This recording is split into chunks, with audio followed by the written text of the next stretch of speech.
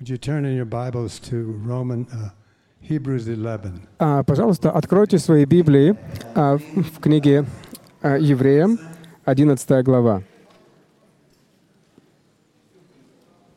This week I've been meditating on faith. И на этой неделе я размышлял на тему «Вера».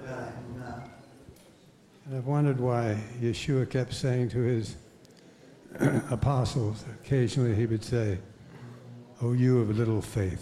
И Иешуа говорил своим ученикам много раз, обращаясь к ним, говорил: «Вы маловерные».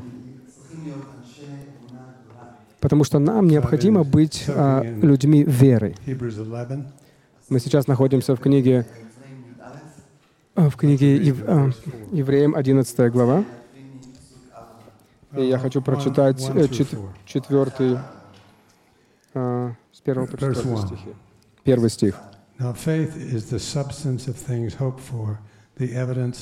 «Вера же есть осуществление ожидаемого и уверенность в невидимом».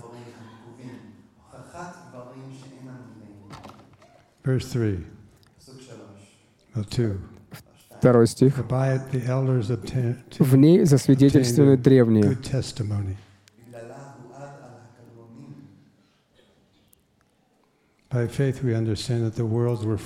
Верою мы познаем, что веки устроены Словом Божьим, так что из невидимого произошло видимое.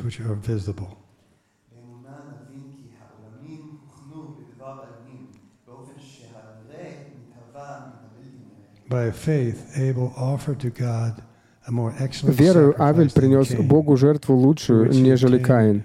Ею получил свидетельство, что он праведен, как засвидетельствовал Бог о дарах его. Ею он и по смерти говорит еще.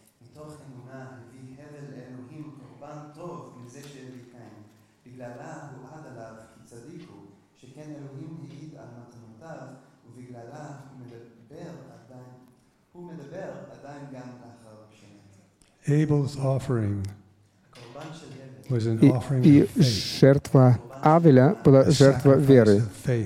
Была жертва веры. И я хочу говорить сегодня с вами о жертве в вере. Господь, открой, пожалуйста, нам Твое Слово. Нам нужна вера. Господь, говори сегодня к нам. Помоги нам сегодня ходить в большой вере. Вера, которая приходит от Тебя. Нам нужна божественная вера. Такая вера нам нужна.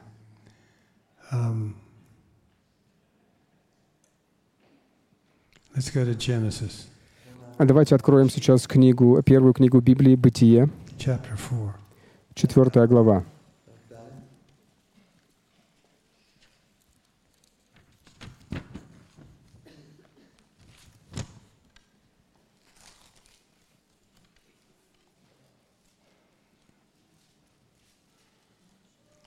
Genesis chapter 4. 4 глава, 1 стих. «Адам познал Еву, жену свою, и она зачала и родила Каина, и сказала: приобрела я человека от Господа».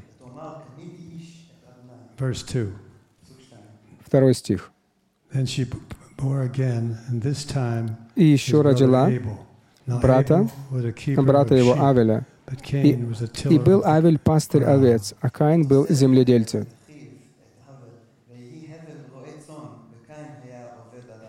And in the process of time it came to pass that Cain brought an offering of the fruit of the ground to the Lord. Спустя несколько времени Каин принес от плодов земли дар Господу. 4 стих. Abel also brought of the firstlings of his flock and of their fat, and the Lord respected Abel and his offering, but he did not respect Cain. И Авель также принес от первородных стада своего и от тука их, и презрел Господь на Авеля и на дар его. Abel was the first person in the Bible that we know of that offered an acceptable sacrifice. И Авель был первым человеком, который принес приемлемую жертву для Господа. Почему его жертва была принята Богом? Потому что брат принес жертву его труда, его физического труда. И эти два человека также были, Каин и Авель, они знали о Бога, и они принесли подарок Богу. Есть что-то чудесное принес Каин. Это, возможно, это были какие-то плоды, самые, может быть, лучшие плоды, цветы. И я думаю, что Каин принес что-то красивое от себя, от его души. Но его брат Авель принес агнца.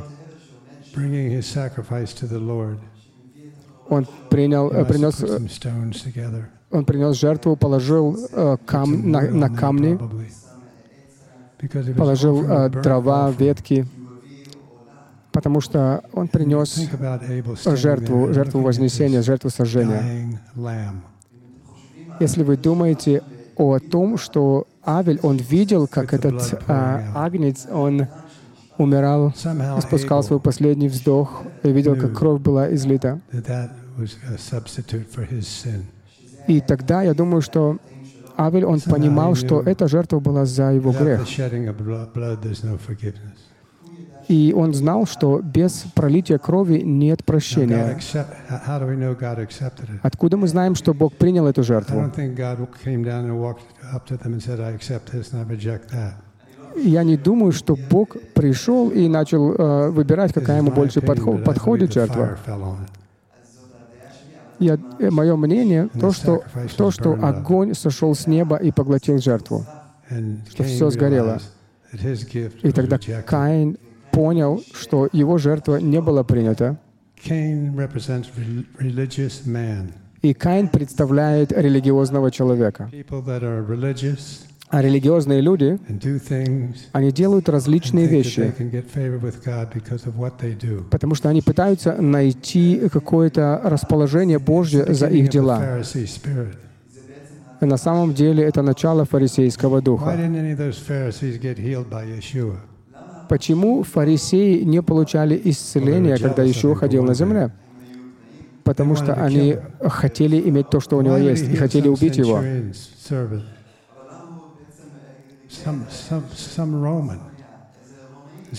Почему он исцелял римлян? Потому что у этого человека была вера больше, чем у всего Израиля.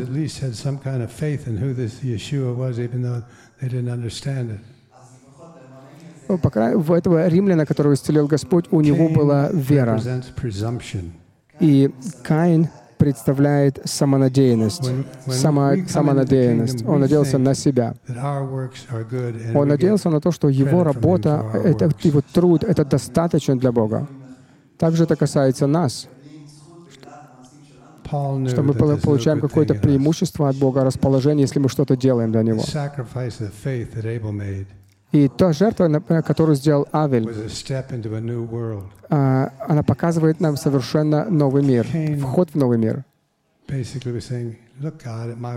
И Каин, принося свою жертву, сказал: «Бог, посмотри на мою работу, мой труд». И здесь есть форма благочестия без Бога. И наша праведность — это просто нечистая одежда.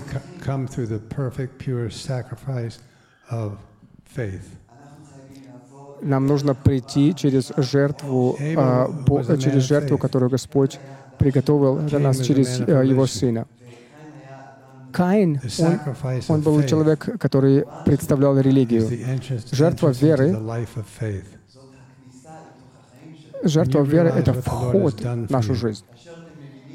Когда вы понимаете, что Господь говорит, мы приходим перед Господом, перед Агнцем Божьим, который создал весь мир. Вы понимаете, что все находится в Его руках. И единственный дар, который мы можем принести, это себя. И сейчас мы говорим о Каине, о Авеле, который принес жертву Агнца. дар веры, когда мы приходим и понимаем, что только один агнец, он мог взять наши грехи. Когда мы смотрим на Агнца Божьего, и Бог начинает работать в нас, действовать в нас, и мы понимаем, что это не моя работа, изменения во мне — это не я делаю, это Он, Бог. И когда я пришел к вере, это был самый трудный урок, который мне нужно было пройти. Потому что я занимался, делая хорошую работу в бизнесе как актер. Я говорил людям, как быть хорошими актерами, что делать, как играть. Я знал, как уволить людей, которые не подходили для их роли. В Божьем Царстве происходит все по-другому. Это все Бог, и не я. Каин и Авель, они являются примером для нас уже тысячи лет. Все религии мира, они основаны на делах. И большинство христианства по всему миру также основано на различных трудах, делах. Вам нужно сделать такую вещь или другую. И они не основаны на реальности веры и жертвы. Мне нравится человек, которого звали Авель. Он самый первый, который находится в главе, которую мы читаем о вере. Он был до Авраама. У него была вера. И мы знаем, что дух, который был на брате его, убил его. Он был первый человек, который прожил или жил жизнью веры. Аллилуйя. Для того, чтобы ходить в великой вере, нам нужно умереть для себя. Это не для нас. Это не о нас, о Нем. Нам нужно узнать Его и ходить с Ним. Благодарить Его за то, что Он сделал для нас. Он является жертвой, Сын Божий, Агнец Божий. И как мы умираем для себя, путь к Богу через жертву и смерть. В этом заключается истинная вера. Я хочу, чтобы это было внесено в наш разум, отпечатано в нашем разуме. Часто люди, они хвастаются своими трудами. И это по-настоящему неприятно Господу. Пусть кто-то другой прославляет нас и говорит, но нам не нужно делать это. Нам необходимо новое откровение. И есть такое Евангелие, которое называется такое супервера.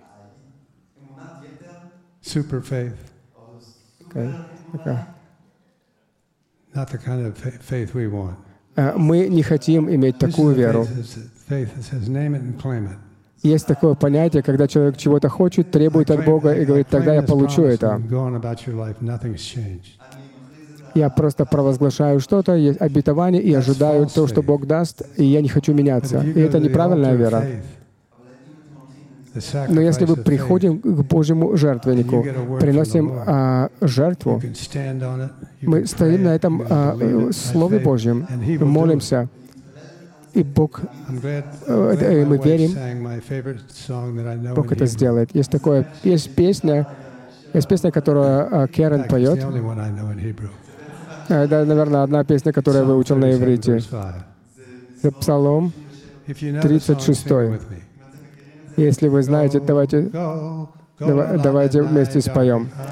Голь-голь на Адонай даркиха. Уфтах алав, вегу ясе. Уфтах алав,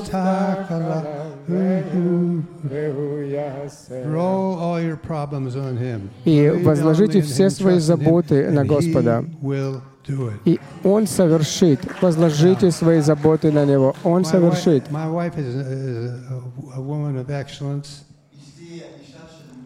И Кера, она самая лучшая жена. Она иногда двигается в совершенстве. But I love that about her. Most of the time. Большинство So случаев when I мне just нравится, looked что at она the делает. terror and fear in her eyes, Как, when she said, he's actually going to sing in Hebrew, и я увидел, когда я сейчас начал петь на иврите, я видел страх в ее глазах, но я все равно буду петь. believe only in Him, trust in Him, and He Доверяй will do it. Господу, That's the walk. Он He will do совершит, it, not Он это us. сделает, не мы. It's not about us. It's about Это не о Him. нас, это о Нем. To fix our eyes on Him. He's the Когда author мы and the finisher of смотрим our на faith. Него, It's all взираем на about Him. Господа, Он начальник и совершитель нашей веры. Hallelujah.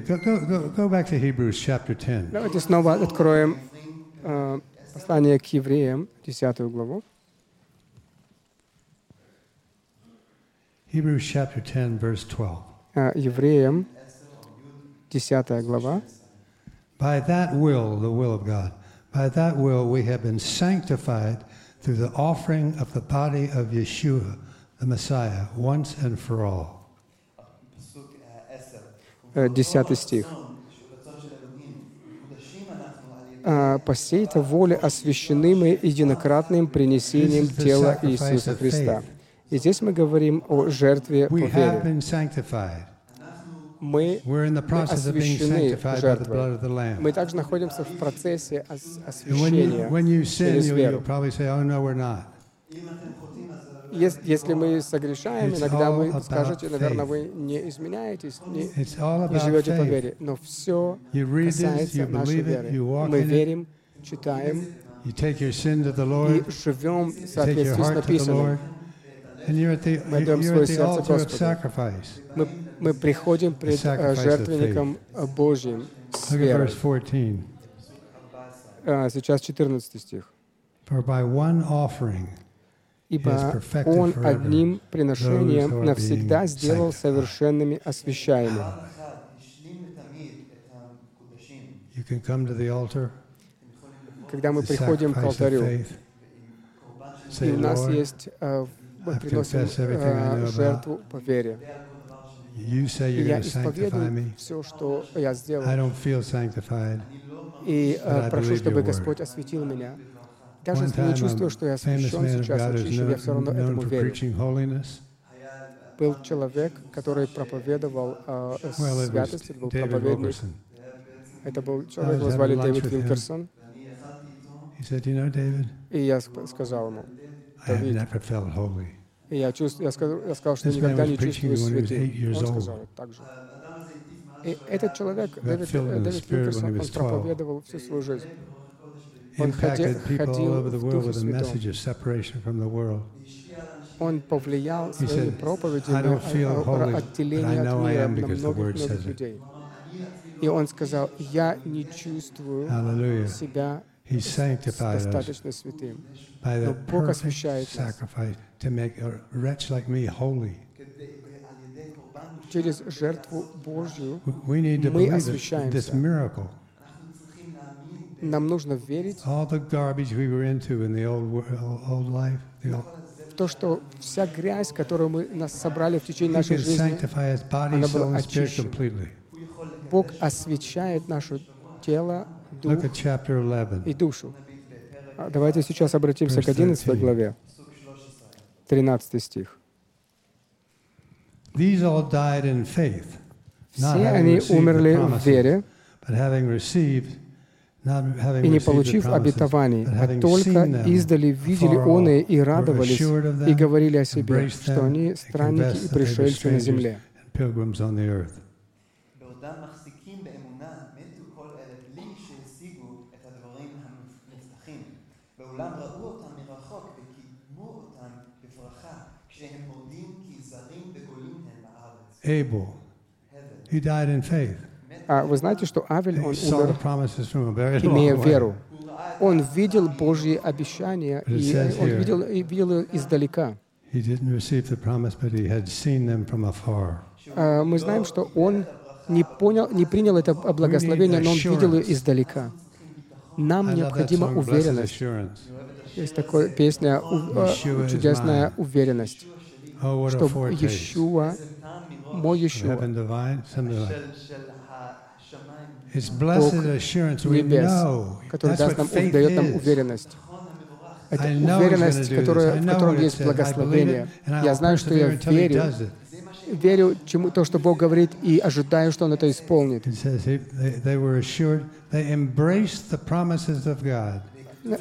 Написано, что люди, они не приняли благословение Божьего, они видели его издалека.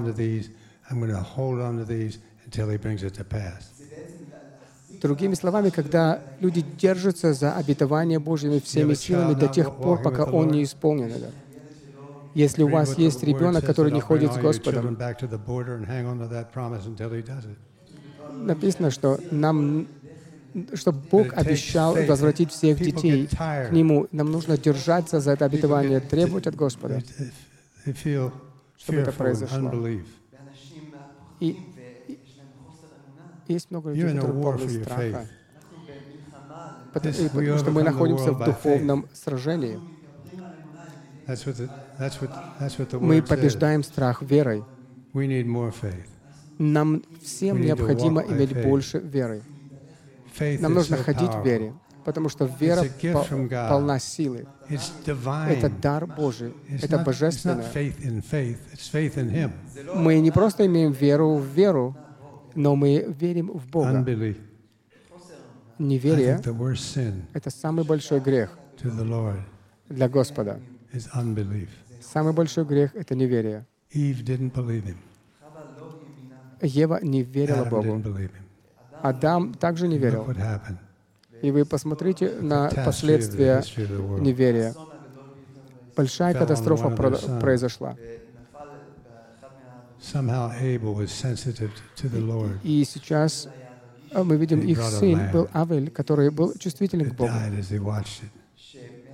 И мы видим, когда он пред жертвенником принял жертву, он погиб. Он был человеком веры. Он не знал, кто такой Мессия. Он не знал, как мы знаем его. У нас есть всякие обетования, все обетования. У него было сердце, которое следовало за Богом. И вы знаете, что до сегодняшнего дня Бог ищет того, кто будет искать Его, который ищет Его и отдает все сердце.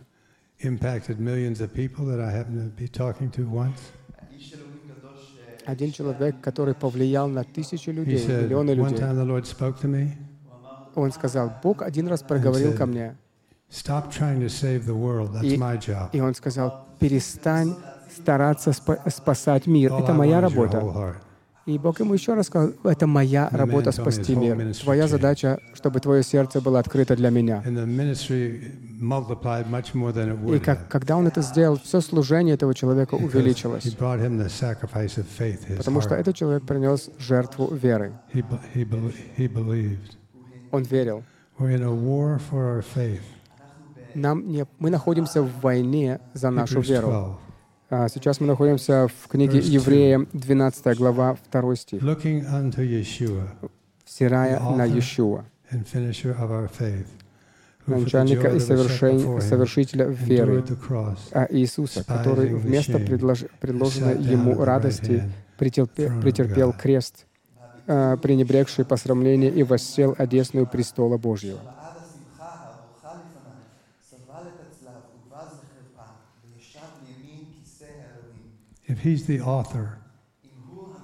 Если Он является начальником веры, Он начал. Когда мы встретились с Господом, Он сделал нам вклад, Он вложил нам веру. И это находится в нас. И вера — это не просто наш интеллект. Вера — это реальность того, что Бог будет делать вещи для меня.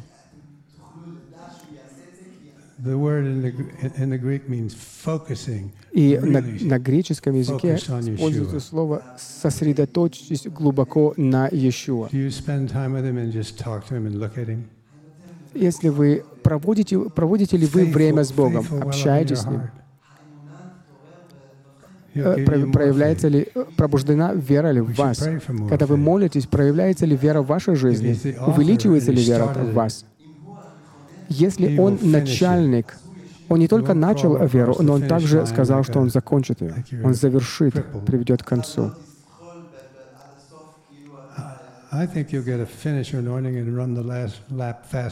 И я надеюсь, что у каждого из нас будет помазание для того, чтобы завершить нашу веру быстро, в силе. Нам нужно принести жертву по вере. Принесите в жертву ваше время, чтобы проводить время с Ним. Есть так много вещей, которые отвлекают нас. Мы живем в мире, который создает всякого рода отвлечения, развлечения.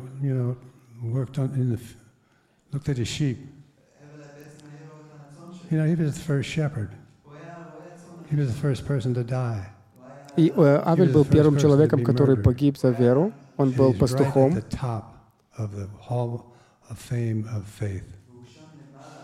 И он является сейчас первым человеком, который назван человеком веры. Авель, я думаю, что он чудесный человек, и я надеюсь увидеть его в небесах. Я верю его, я знаю, что я увижу его. И я надеюсь, что вы также будете со мной. Сейчас 13 глава, 15 стих. Итак, будем через Него непрестанно приносить Богу жертву хвалы, то есть плод уст, прославляющий имя Его.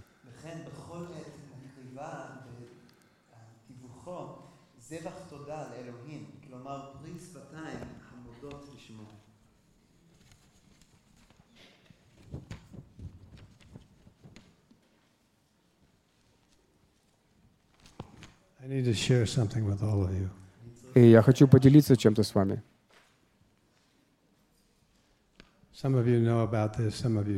Некоторые уже знают об этом, некоторые нет. Но вся собрание должно знать. У меня была опухоль на шее.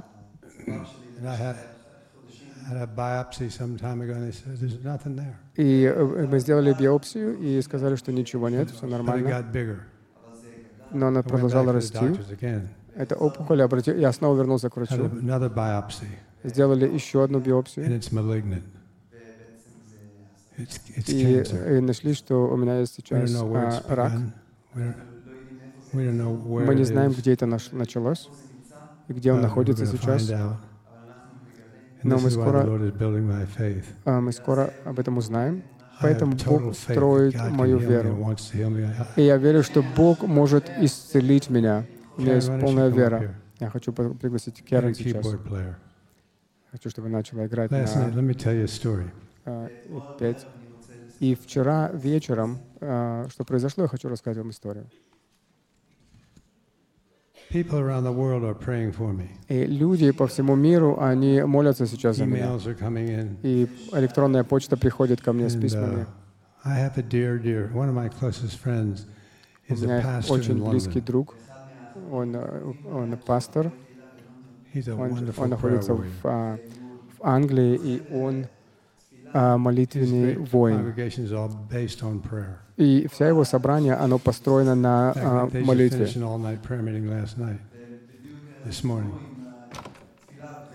И вчера они молились, всю ночь молились. И я говорил с ним.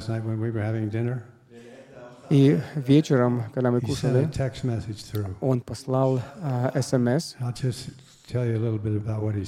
И я хочу сказать сейчас, что же он мне написал. Он сказал: мой дорогой брат,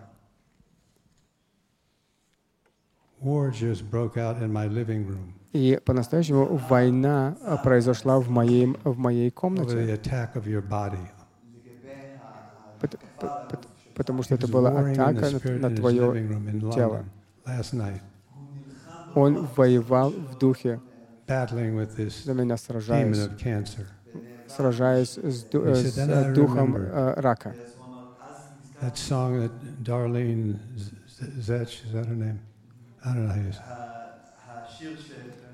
И человек, который зовет Дарлин, он написал песню. И эта женщина ведет прославление в Hillsong. И у этой женщине также было когда-то рак. Она обратилась к Богу, и Бог дал ей песню.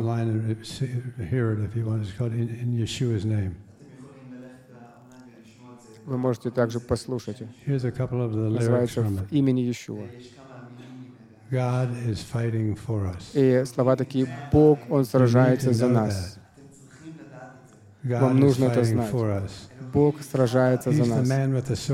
Потому что Он — это тот человек, который стоял с мечом в Иерихоне.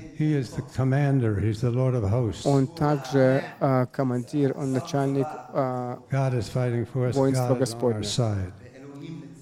Бог с нашей стороны. Вам нужно это знать.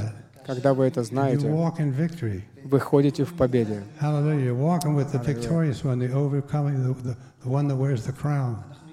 И мы можем ходить в победе, потому что Иешуа — победитель. Он победитель. И мы не будем уходить с нашего места веры. Бог с нами. Это то, что я слышал вчера от этого СМС, о чем мы говорили. Дух Святой сошел, и вера высвободилась. Имени Иешуа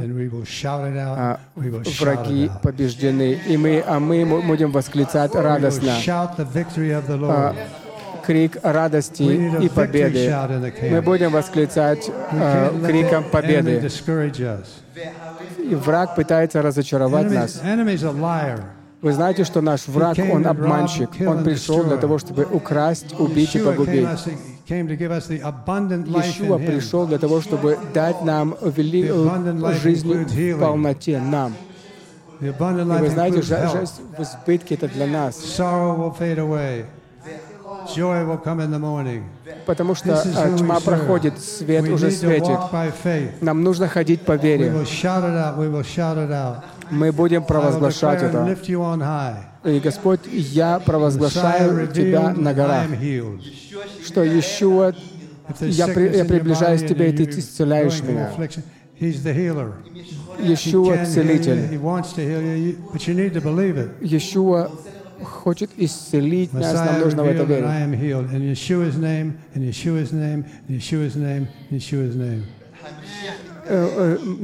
Мессия открывается, и я исцеляюсь во имя Иешуа. Когда эта песня поется в Австралии, эта женщина, она стала провозглашать исцеление, и Бог ее исцелил. Как ушел. Вам нужно прославлять Господа в своем доме. И я вчера был на кровати, лежал и слушал песню. И она стала петь песню и говорила: «Да, да, да, Господь». И я сказал Кэрен, что мы тоже должны провозглашать веру, дар. Нужно ободрять себя, подкреплять себя, настраивая на святейшей вере. Укрепляйте себя в вере Господу, потому что Он наш помощник. Приходите к престолу благодати,